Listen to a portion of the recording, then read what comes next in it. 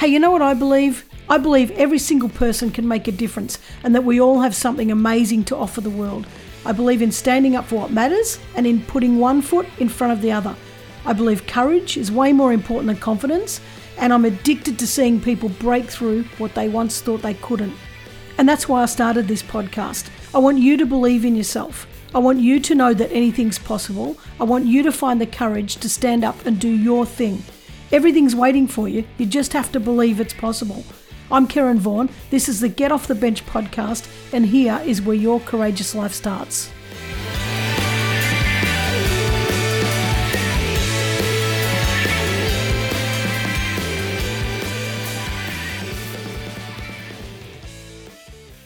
Hey guys, and welcome back to another week of the Get Off the Bench podcast. You know, when I started this podcast, it was going to be about showcasing people who have, gotten their dream out of their head onto paper and into action, because I absolutely believe that everybody has got a dream inside of them, and a lot of the time it never comes to fruition. So starting this podcast, I was hoping that the stories might inspire people. But also, there's that when you're not living your dream, and then there's a situation of adversity, and that kicks you into gear like, well, life's too short. I'm just going to start it because, this adverse situation has prompted me to realize that it's important to live my life.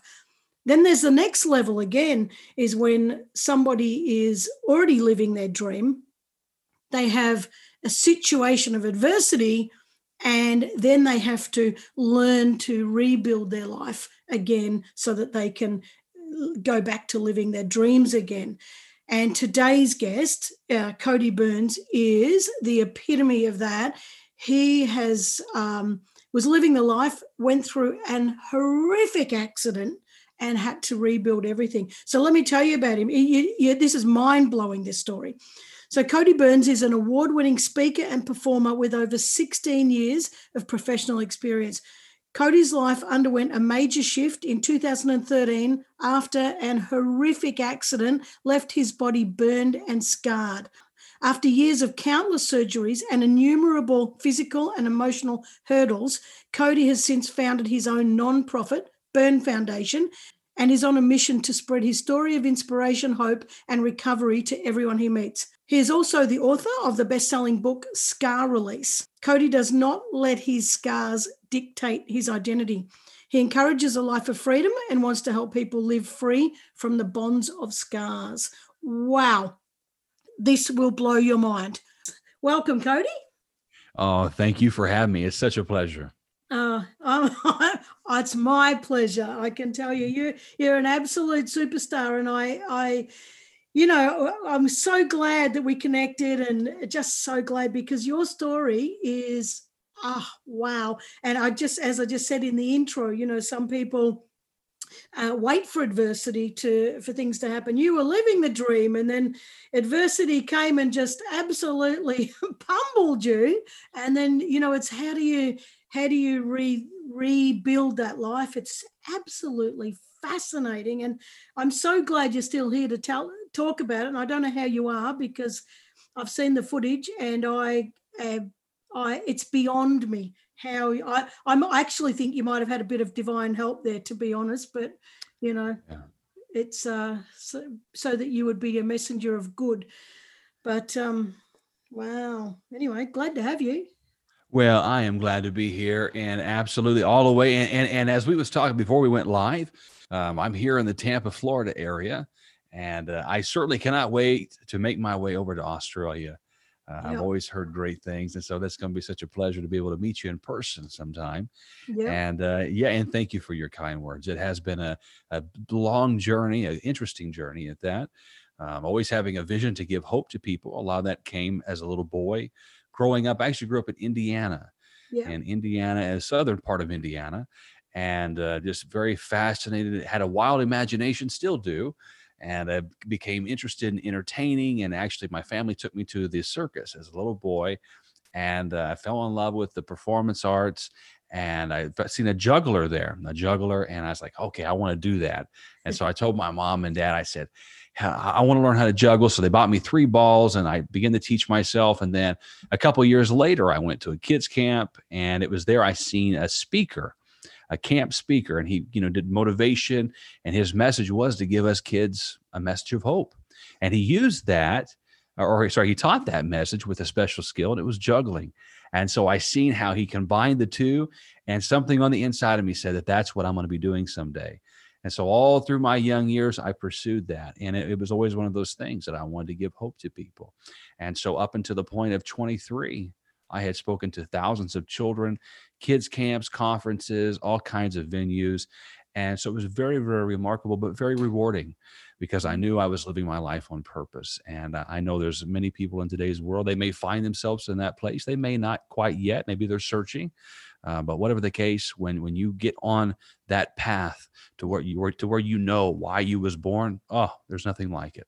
Yeah, I absolutely agree. And you were a children's pastor as well before that accident. We'll talk about the accident in a minute, but because it is mind-blowing, it really is. But you were a pastor as well, so you wanted to not just give the message of hope through you do it through any conversations and any presentations, but you specifically had an interest in faith and wanted to help children through. Yes. Yeah, absolutely. So actually at that camp, and it was actually a Christian camp. And so the speaker was a Christian speaker. I always say motivation because it was very motivational, but at the same time, it was giving us kids that message of salvation. The greatest hope we can ever have in today's world is through what Jesus did for us. And so that ministered to me. So I felt called to do ministry work, to share the gospel at a very young age. And so, even though I had done a lot of secular events, and I mean, even today, I'm speaking for corporate events, universities, and I respect everyone where they stand. But ultimately, at the core of who I am, it's what I believe God has designed for me to do. And so at age 23, when my life drastically changed, during this time, I was speaking at kids camps, ministering, also speaking in a lot of churches, schools, universities. It was really starting to build and take off. And I even started to do some international stuff. In April of 2013, I was doing some work in Cuba. We was ministering and working with children, thousands of kids and leaders, but I was doing the juggling. And all at the same time, I was a children's pastor. So I was very, very blessed to work at a church that allowed me that flexibility to travel. But on a weekly basis, I was working with kids nonstop. And it was a lot of fun because I knew I was fulfilling that plan that God has always called me to do. Yeah, and I love what you're saying there too. In I think a really key message is that you respect everyone for their beliefs and for what they do, but for you, at the core of you, that's what you believe. And I think we'd be such a better world if it doesn't matter. Not everybody has to be the same as you, or not everybody has to be the same as everybody else. But if everybody understood who they were at the core and truly valued who they were at the core, they would be in such a better position to give so much more strength and messages of hope to the world. I love that you're saying that. Let's talk about this age 20. I keep saying, and I tell you what, guys, the reason I keep saying this is because you've got to go follow Cody on Instagram. I'll give that at the end. But anyway, it's just Cody. I think it's the Cody Burns. Yeah, the Cody Burns with a Y. And go and follow him on Instagram. And when there's a clip on there, a news clip of what he's about to talk about. And you will sit there with your mouth open like I have. I've watched it several times. And all I can say is I do not know how he's still alive. So, Cody, tell us about that accident that absolutely changed your life. Yes. And so as I shared, working with children, fulfilling that call that I always believed I'm here on this earth to do. And I knew that it was going to be more than just adults. More than just children. It was going to be adults and teenagers. And I knew it was going to be international. And so I was on that plan, fulfilling that vision that I had for my what I believe God had given to me. But at age 23, working at the church, amongst doing all these things, life has really taken off. It was May 31st. It was May 31st, 2013, and I was driving on a Highway 41 in Indiana, And I was headed back to my church office, and I was stopped at a red light on the highway. And I was rear-ended by a refrigerator box truck that was going full highway speed Oh, and about 60, 65 miles per hour. It showed no signs of stopping. And so everything that I share about this is strictly from police reports, first responders. And so I don't remember anything. I just remember driving, and then everything goes black, almost as if I didn't exist. It's very difficult to explain. And the next thing I know is I'm coming to out of a coma, out of life support 3 weeks later. But what I am told is that I was stopped at this red light, hit by the box truck. When the box truck hit my car, now I was in a Dodge Durango, and there are images online that people can see, as well as the video footage that you had mentioned. And the sheriff's department took hundreds of these. And I'm so glad that they did, because it would be very difficult to explain what happened to me without having those images. And I'm still just amazed to see that, to think that I survived such an incident. And so my car blew up into a big fireball. And there was actually a van in front of me, and it was like a ripple effect. So when the truck hit my Dodge blows up, but it also pushed the van that was in front of me into one side of the intersection, and mine went into an embankment. And so it was there when the first responders arrived on the scene. They said it's a fatality. They had then called the coroner, and they had just assumed I was dead just by the looks of it. And if you see those images, you can understand as to why. And so the person that was in the van, they was helping them out. Fortunately, they were okay. But I, on the other hand, was left for dead until they saw my hand move. And there were images online where you can actually see my hand on the steering wheel. yeah. And it was that little bit of movement that changed everything for me. And so I always talk about, what can a little bit of movement do for us in our situations? And, in that moment for me, I believe with all my heart, God came to my rescue. I don't remember none of it, but the firefighters and the police, they all said I was talking to them. I told them who I was, where I worked, everything. Wow. I don't remember none of it. And so it's amazing how the body works. But they got me out, and it took them an hour to get me out of this thing. Oh. They put me on a stretcher. They life flighted me to the burn unit in Indianapolis, Indiana. And it was there where I was placed into the coma on full life support. I had severe burn injuries. I was in critical condition. A couple different times, what my family shares is that they came very close to losing me. And I had a blood infection. I had 2 types of pneumonia. I had fought all kinds of different infections, and I had broken vertebrae. And then I had the severe burn injuries. And that was the most critical with this incident. My face had 2nd-degree burns, which 2nd degree does not scar. And then I had 3rd degree and 4th degree burns. I never knew there was such a thing as a 4th degree burn, but they exist. And what that is it burns through all of your fat cells down to bone and muscle. And in some cases, it requires amputation. And so my injuries were on my arms, my hands. I have some on my left side, my lower back, my entire left leg, and my right foot. And my right leg has some 3rd degree scars. And so it was very, very intense. 40% total body surface level was damaged. And so it was a long recovery. I was in the burn unit for 2.5 months. And then I had to go to a rehabilitation center where I was constantly monitored by nurses and doctors. It was an in-stay. I had to relearn to walk. I had to relearn to use my hands, use the restroom on my own, all the basics. And then I had to do another almost 2 years of nonstop outpatient physical and occupational therapy, and many, many surgeries. It was a long road to recovery, and I still have to monitor my scars, but I am now, as what the doctors would say, recovered as I can be. And but this whole experience, it has really taught me a lot about life and really put me on that path to further enhance the vision that I always had for myself, and that was to give hope.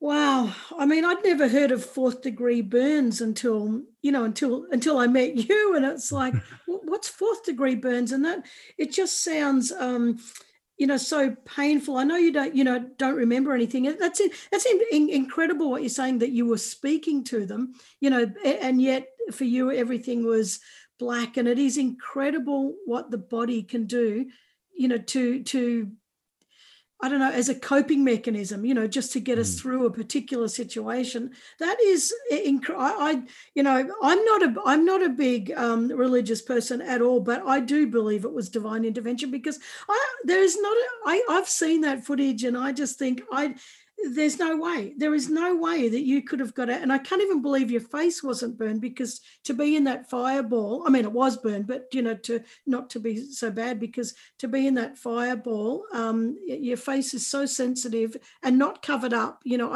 It's mind blowing. But that, what are your thoughts when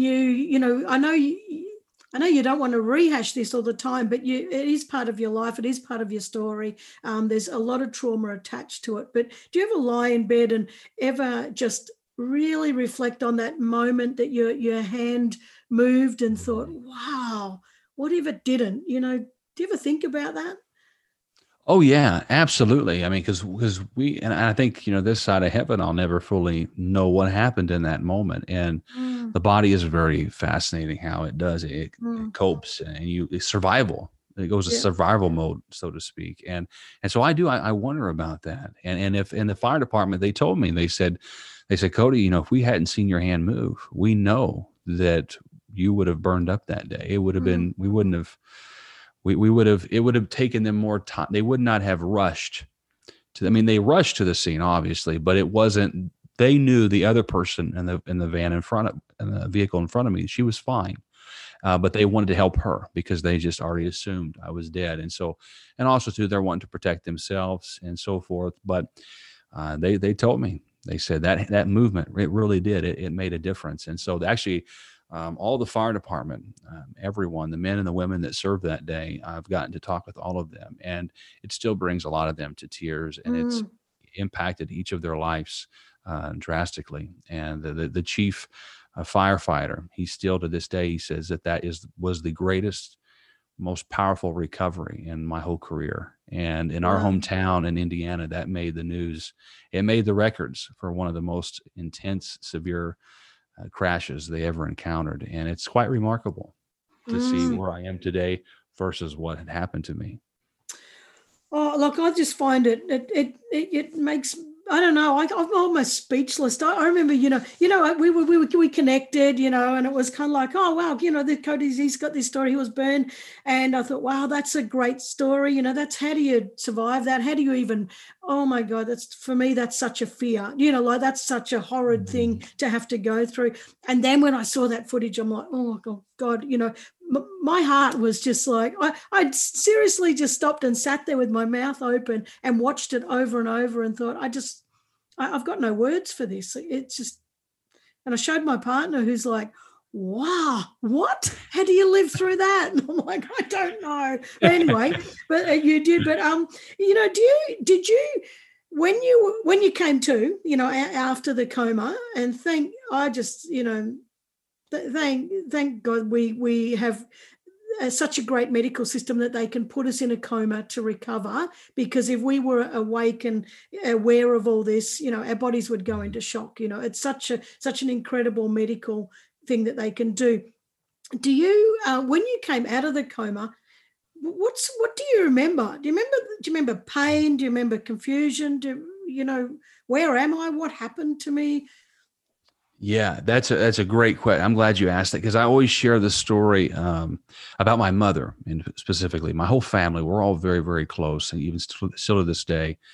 And my mom, I remember her telling me specifically whenever I came to, Cody, you've been in a very bad car accident. Your vehicle was hit by a box truck. Your car exploded into flames. You have severe burn injuries. You're here in the burn unit in Indianapolis.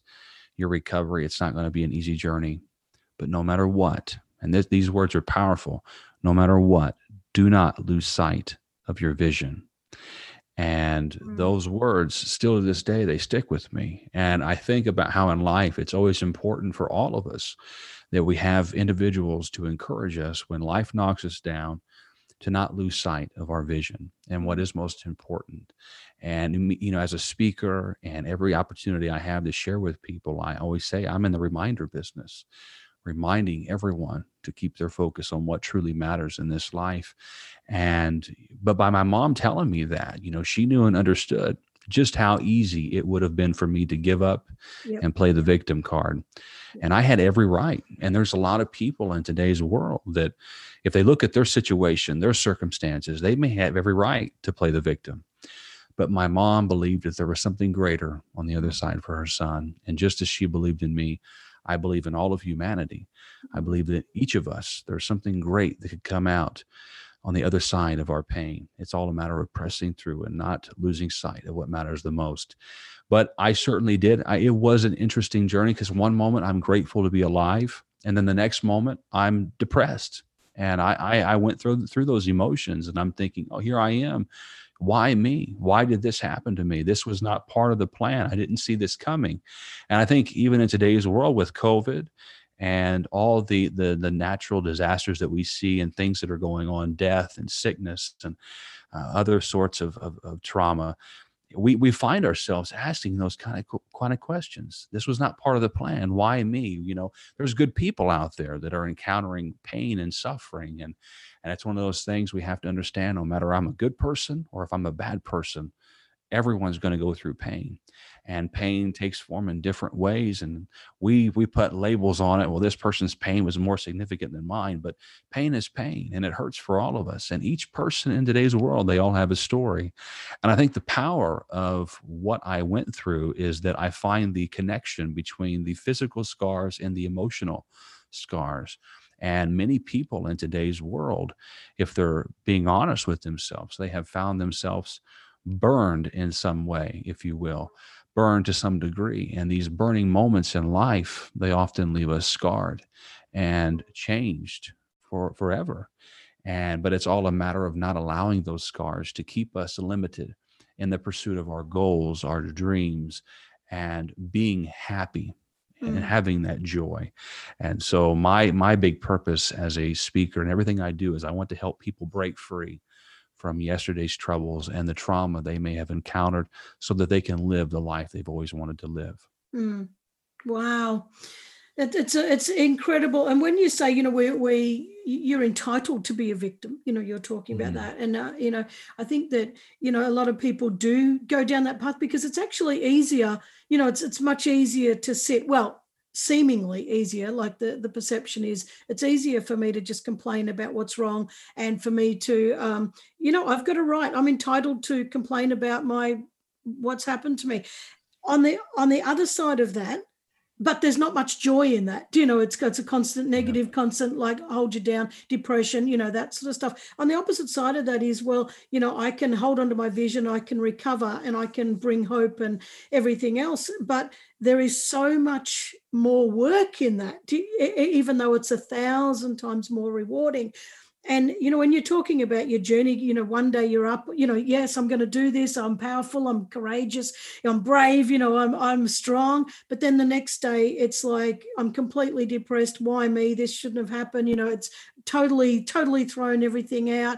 I had so much to give and now it's just taken away. I mean, that in itself, that roller coaster in itself is exhausting so even, and it's going to happen whether I say it's exhausting or not. I can't change that, but it's I can't just say, so everybody don't do that, like it's going to happen because that's what being in hospital and that kind of stuff does. But I think if you can push through, the reward is just 1,000 times better than the convenience of sitting in victim mode. But you burnt, so you're talking before that you're a juggler, and that was something that really resonated for you as a kid.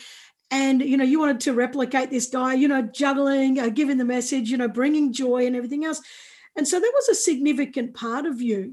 That's, I'm not saying your whole identity, but, you identified as, hey, I'm a juggler that brings message of hope and blah, blah, blah. But now your hands are completely burned and completely,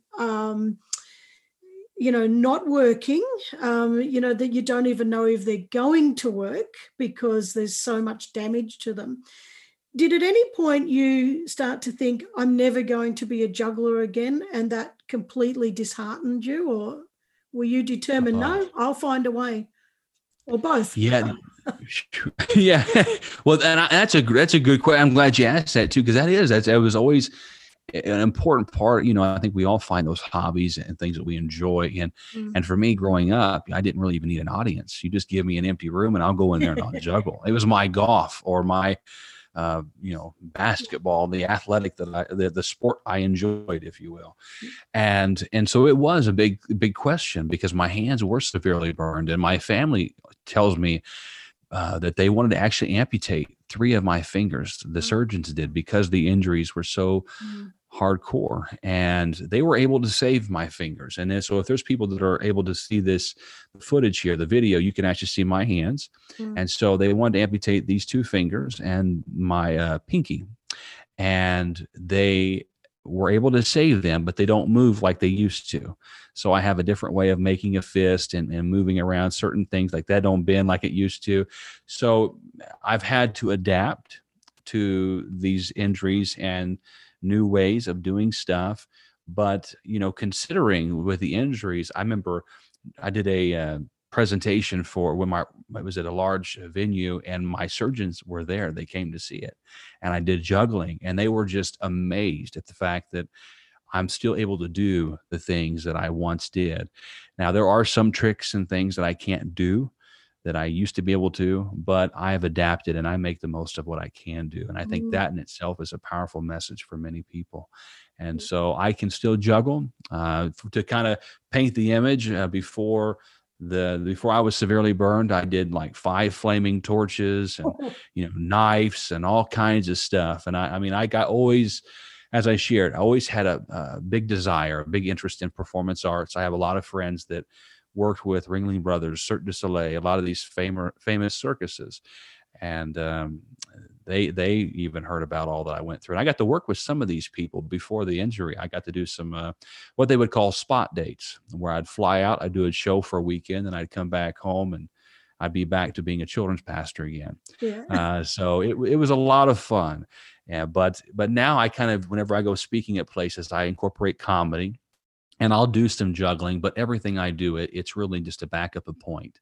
It also breaks the ice. It keeps people intrigued and kind of on the edge of their seat. What is Cody going to do next? But through it all, they're learning something of value. And I have so much fun doing it, because adults are really no different than children. The attention span of people is it's so little nowadays. Yeah. And so I do everything I can to keep them interested. Yeah. And including those things. Yeah, I'm the same as a speaker. It's kind of like they're not going to take their eyes off the stage, because what am I going to do next or say next? Because you have to do that. But a lot of people would say, well, I can never be a juggler again. That's it, poor me kind of thing. But I just love that from the flame throwing and the knife throwing, you've said, well, now I can't, now I can only get 3 balls or whatever, and I can only mildly juggle it. And I think that's a really key point, is that sometimes when tragedy happens, we can't ever go back to, the full version of what we were doing.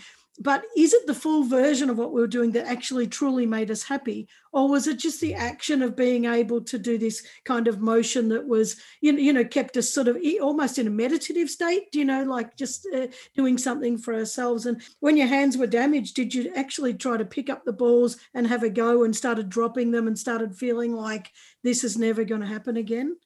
I sure did. And that was a very difficult moment for me, because up until that point, doing all these things, along with sharing the message, I took great pride in what I did. And I got to where I was juggling 7 balls and doing all kinds of stuff. And I had some friends that were performers, and they came to visit me whenever I was in the rehab. And they brought me 3 little bean bags. And I said, I want to try to juggle. And at the time I had garments on. I was wrapped like a mummy for months, trying to heal my scars and these injuries. Yeah. But I had pins in my fingers from where they wanted to amputate them. And so they couldn't bend. They still can't fully function like they once did. But I had these pins in my hands, and I said, well, I want to try. I want to at least try. and I give it a whirl, and I just kept dropping. I couldn't do it. So I literally had to reteach myself how to juggle. And a lot of juggling is muscle memory. So it wasn't as difficult, but it was still very challenging because everything weakened, and learning to adapt to the scars now on my hands, and how they stretch, and how they, allow your joints to move. And now these fingers don't bend like they used to. So I had to kind of get used to a new way of doing stuff. But, it's very, it's interesting. But I think what really helped me is that the juggling was associated with my overall mission of what I always wanted to do. And, the juggling is a lot of fun because it is a hobby, but at the same time, to me, even though I'm doing these things, I love performing. But my whole reason for performing and doing these things was to give people hope. It was the message. I was using it with the message. And so that kind of helped me, get through it. And also too, I think there's power in just knowing that if I see another juggler today and he's doing, let's say he's having all kinds of fun doing all these props, I'm like, you know what? I could do that. But, I think there's just something of like, there's sometimes there's just there's enough gratification in just knowing, yeah, I could do that. But Yeah. at the end of the day, I'm content with who I am and where I'm at, because the message is still going forward and people are being encouraged. And that's what I've always wanted. Yeah. And I totally get this because, I was a singer for years and years and years. And a few years ago, I had my thyroid out and I can't sing anymore. And so it's kind of like that entire identity is lost, and during COVID, I sang, one song a day because that's about all I can get out. And it's kind of like, but now I speak a lot more and I train a lot more. So I think it's just a matter of, there's not only one road to what makes you happy, so the feeling you would have got from juggling 7 flames, compared to, or whatever flames, compared to the 3 beanbags now is still the same feeling. You're still going to the same destination. This is how I feel when I do it. I'm just doing it differently. For me, I'm not still on stage. I'm entertaining, I'm performing, I'm inspiring people, and it's just not through song, it's through word. And I think that sometimes we have to be prepared to say, well, that's not the journey I planned and that's not the pathway I planned. However, there is another way for me to still get to that place and still feel that feeling of joy, even though I'm doing it in a different way. So I really love that. I love that message. When you're being a children's pastor, before the accident, you would have been sharing your message in one way. I'm curious as to whether that message or the delivery of that message changed after the accident. That's a good question too. So it's, as I shared, I also growing up and doing a lot of things in the church, I had done things for schools and multiple different backgrounds with people. But, sharing that message, it was always just giving hope. And obviously I'll speak, the Christian message, but more now it's really in the corporate world, and even in schools, colleges. And it's been very remarkable to see the transition. As I shared, before the accident happened, I always knew that it was going to be an international ministry or an international speaking career, if you will. And I knew it was going to get big, but I didn't quite understand how it was going to get to that level. And, juggling and doing comedy and that'll get you so far, and you could be successful in motivating people through that. But I think what happened to me and how it allowed me to grow and to mature in ways, it really enhanced the overall vision. And that was to give hope. And granted, when this all went down, I had a lot of mentors, people that were encouraging me. And they didn't allow me to stay in those moments of my depression, my defeat. They kept encouraging me, Cody, you need to pick this up. And that thought of, I remember I was in rehab and I'd gotten a garbage bag full of get well cards from a kids camp that I had spoken to. Yeah. All these kids, get well, Cody. We're praying for you. We want to see you recovered. And I thought to myself, all these children that I once had the privilege of speaking to, they're now watching my response to this tragedy. And I think everyone in life, when we're going through the motions of life and when life is good, we can talk something all day long. But then when tragedy strikes and rubber hits the road, our faith, our message, our overall mission is put to the test. And it was in those moments I had to really sit back and look at within myself and say, all right, well, what is the overall message I want to give? And it was to give hope. And I thought, what better opportunity than to utilize this traumatic experience as an opportunity to do just that, to give hope, not only to these children, but then you've got teenagers, I have adults, people just start reaching out, and naturally it just opens up more and more doors. And the story, because it is so traumatic and the scar topic is so large, it allows me to go in areas that I wouldn't have if I hadn't gone through this, such as correctional facilities, hospitals, nurses, doctors. A lot of people are very interested in this. And so it has allowed me to grow and to expand to where, on my message and the message, the story, it's being streamed to hundreds of thousands of people all around the world. And it's been very remarkable to see that. Wow, it's amazing. You wrote the book then? You're the author of the best-selling book, Scar Release. Tell us, did you ever imagine you would write a book? And, what was the catalyst that you said, well, that's it, I'm going to write a book because... Yes. And that's a good question. So I have a copy of it, and it's Scar Release, Breaking Free of Yesterday's Troubles. Yeah. And I never really did quite see myself as writing a book, to be honest with you. But then, like I said, all these mentors and people, they just naturally say, Cody, you need to write something. Yeah. And it's not a very big book, but it has been it's had great responses. And I do see myself writing more in the future, but it's been a definite growing experience. And a very therapeutic in ways, just to write out the story and what I can remember from this experience. But I also want to write it in a way where it's not about me. It's truly about connecting with the reader and finding the metaphors and the analogies to really connect with them, to hit home in their life and their situation.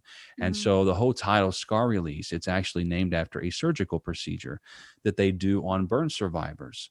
And as a burn survivor, I have contracture scars. And it's after they do skin grafts, they put it on, and then as the skin heals, it forms contracture scars.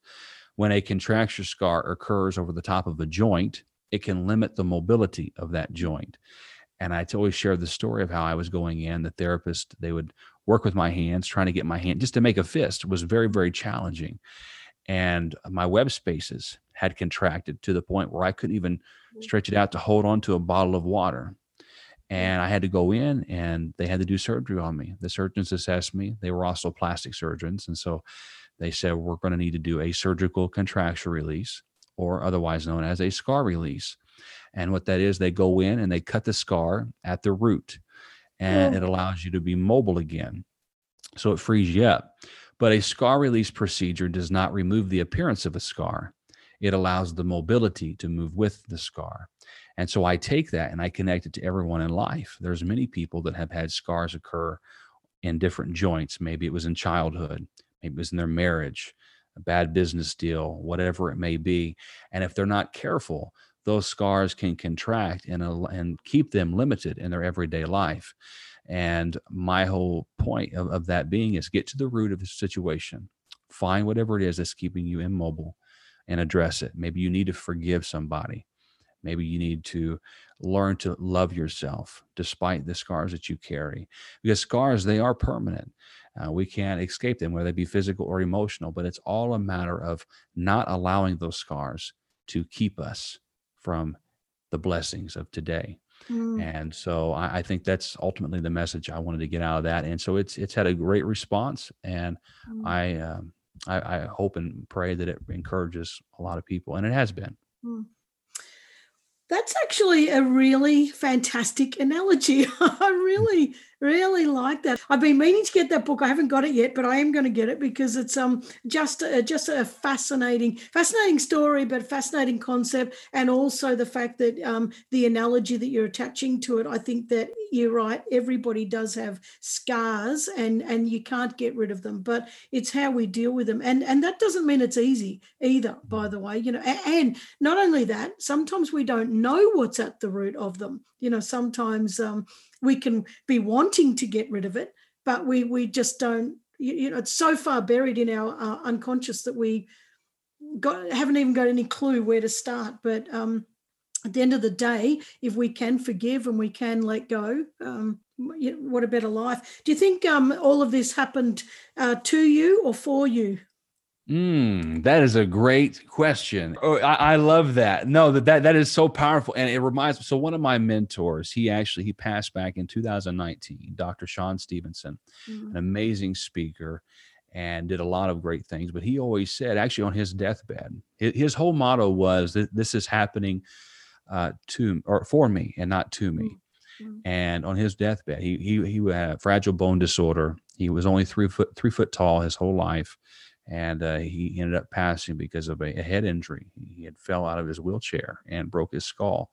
And the ending words that he said to his wife was, "This is happening for me and not to me." And I think it's a very powerful thought if we think about it in such a way. He also had given me a powerful quote that was, and the lady that said it, her name is Caitlin Walsh.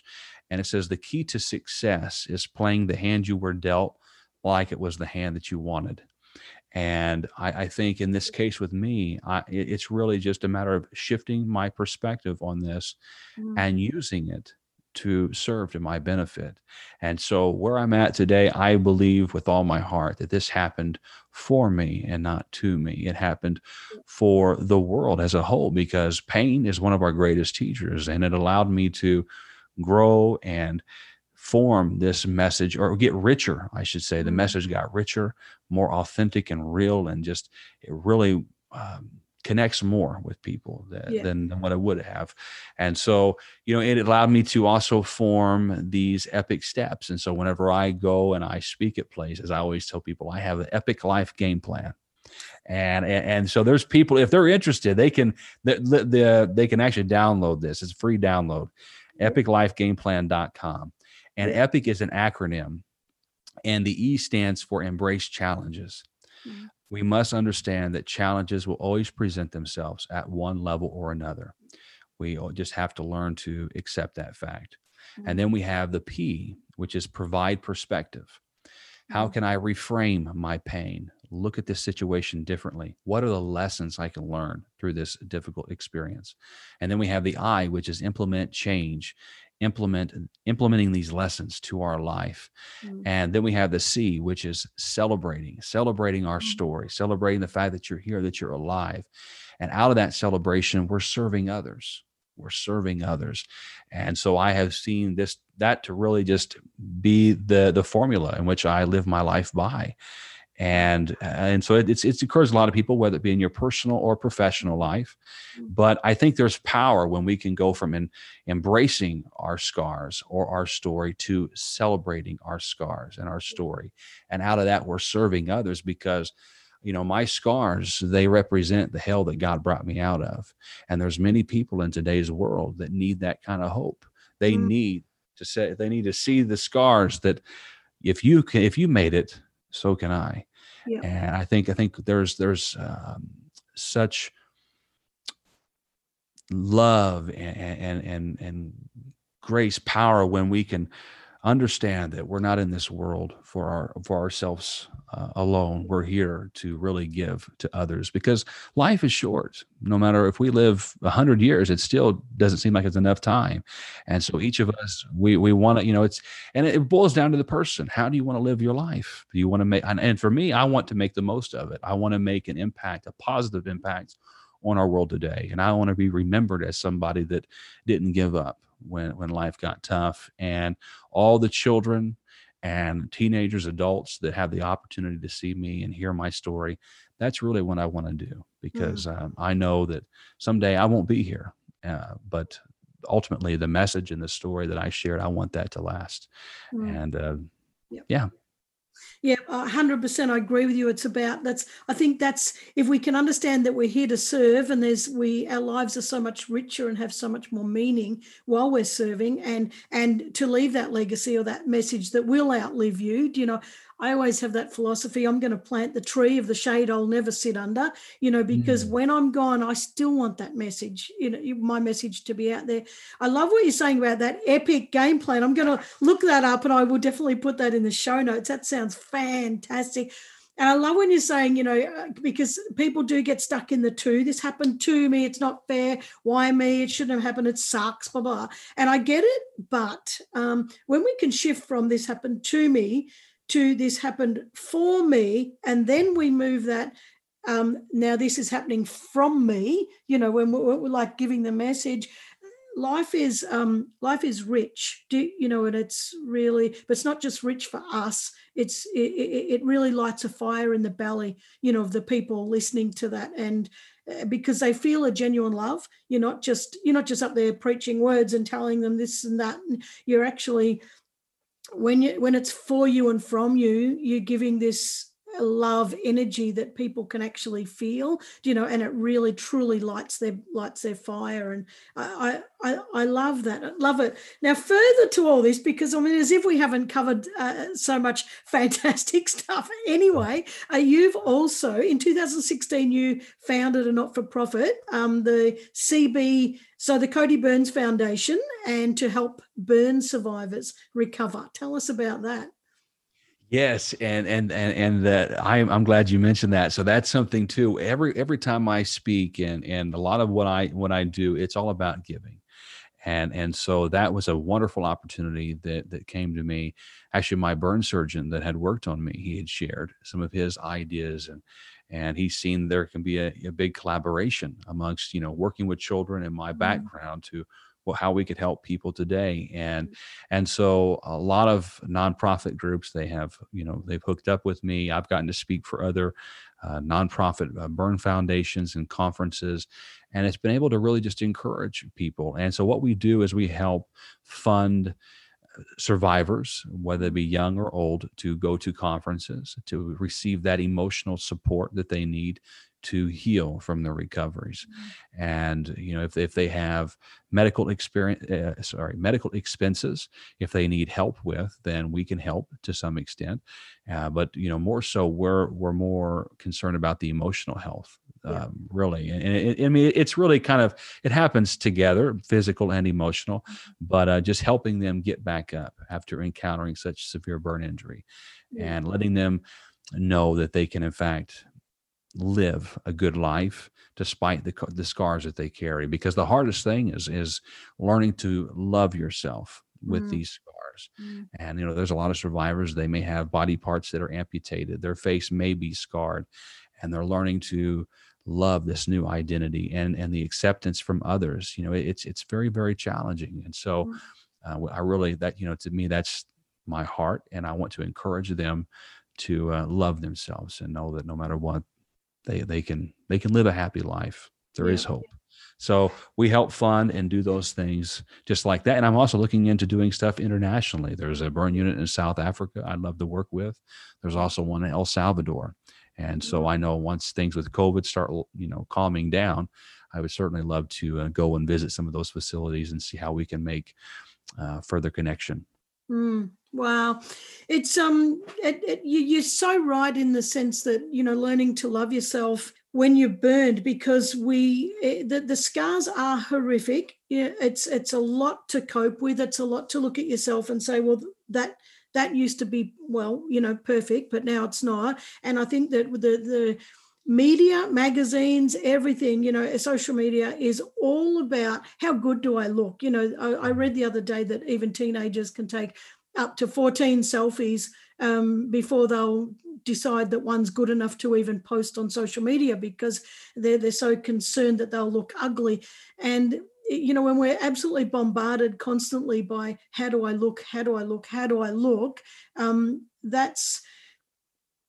I think that having burns is just like the ultimate in, can I move through this, and can I love myself for how I look now? And I think that you're right, the emotional side, the physical side would be absolutely horrendous. I can't even imagine, I don't want to imagine, the pain of the physical burns. But I think the emotional side is the chronic stuff, it just sits there and sits there and sits there until you can feel good about yourself. And I think, if sharing their message is one way, that you can start to be, to realize how loved and accepted you are, despite the I think it's wonderful. Do you rely on donations, just from the public to keep that foundation up and running? Yes, yeah, donations from the public, and as well as whenever I speak and book sales and things like that, there are percentages that go towards funding that mission, and so yeah, that's a big part of it. Yes. Yeah. Oh, all right. And that is the cbfoundation.org. But I am going to put all of these links in the show notes because I want everyone to go and see all of it because it's mind blowing. Cody, I've loved this. I've got one more question because I ask this of everybody because it's the Get Off the Bench podcast. So the podcast is to inspire people to get off the bench and do their thing. And some people do wait for adversity to happen, and then they find their God-given potential and gifts, after adversity. What advice would you give for people to get off the bench before adversity happens, to back themselves and just do the thing they're dreaming about? That's powerful. And I think just, find the need that is in the world. And, there's a movie out there that says, see a need, fill a need, something like that. But really just look to serve others. Look outside of yourself, serve others. Life is not about you alone. And we can be successful. We can have a lot of money. There's nothing wrong with being, successful in that realm. But the greatest success, in my opinion, is the relationships that we form with others and how we're able to serve and be a blessing. And so life takes on a whole new meaning when you look at it in just that light. And so serve others, look to others, and find a career path, or in your career, find ways to make a difference in the life of somebody else. Encourage somebody, whether it be your spouse, your partner, your children, your coworkers. Encourage them. Just say, you know what? I don't know what you're going through today, but I appreciate you. I appreciate you. And I think you're, just letting people know they're appreciated. I think it speaks volumes. Not only will it encourage others, but it will also encourage you. It will make you feel better as well. It does, doesn't it? The act of giving actually has immense power for yourself. And I think, exactly what you're saying, when we serve others, we get out of our own way. And suddenly all the things that are stopping us don't stop us anymore. We are the only barrier. But Cody, I have loved this. I love you. I appreciate you. You are incredible. I tell you, if you are listening to this, you need to go to the YouTube clip, which will be in the show notes as well, and have a look, because Cody showed his scars before, and just to see that the visual of that really puts a lot more context to this conversation. But not that we didn't have context anyway, because boy, wow, what a story. But Cody, thank you so much for coming and sharing your journey with everybody. It's so important and so valuable, and I really deeply appreciate it. Oh my goodness. Well, I love and appreciate you and all that you're providing to our world. And it is my honor to be connecting with you. And I look forward to meeting you in person. Oh, I do too. We'll bring you out to Australia. I tell you, there's a few people who could hear your story. We might work on that once COVID's over. But that'd be wonderful. Sounds fantastic. Well, thank you so much for joining us, and we look forward to catching up very soon. Thank you. Okay, see ya. Bye-bye. Oh, guys, that was absolutely inspiring. If that doesn't light a fire in your belly to get up and go do your thing, well, I don't know what will. You know what I did, though? I got so excited talking to Cody that I forgot to ask him, where can people find you? But it's all in the show notes, but his website is codyburns.com, and that's with a Y, Burns with a Y. And his foundation website is the cbfoundation.org, and he's on Instagram under The Cody Burns and Facebook under The Cody Burns. Oh, look, that was absolutely sensational. And the story itself is horrific. And honestly, go connect with him on Instagram and start following him, and have a look down through the feed, and you will see a video, a news clip of the accident, and you can see his hand on the steering wheel. You can see what he's talking about. And I know you'll agree with me that I don't know how the heck he got out of that alive. I don't know. But he did. He's here to tell the story. What I love is that he picked up the things that he did before, even through the frustration and even through the despair, and he worked out, how am I going to bring this back into my life, and how can I do this better? And like his mum said, just keep your eye on that vision. I absolutely love it. I have nothing but admiration for Cody. I dread to think what the pain of that was, but he's made it through, and he's here to share a message of hope. And get his book, Scar Release, and I reckon that will be one hell of a read.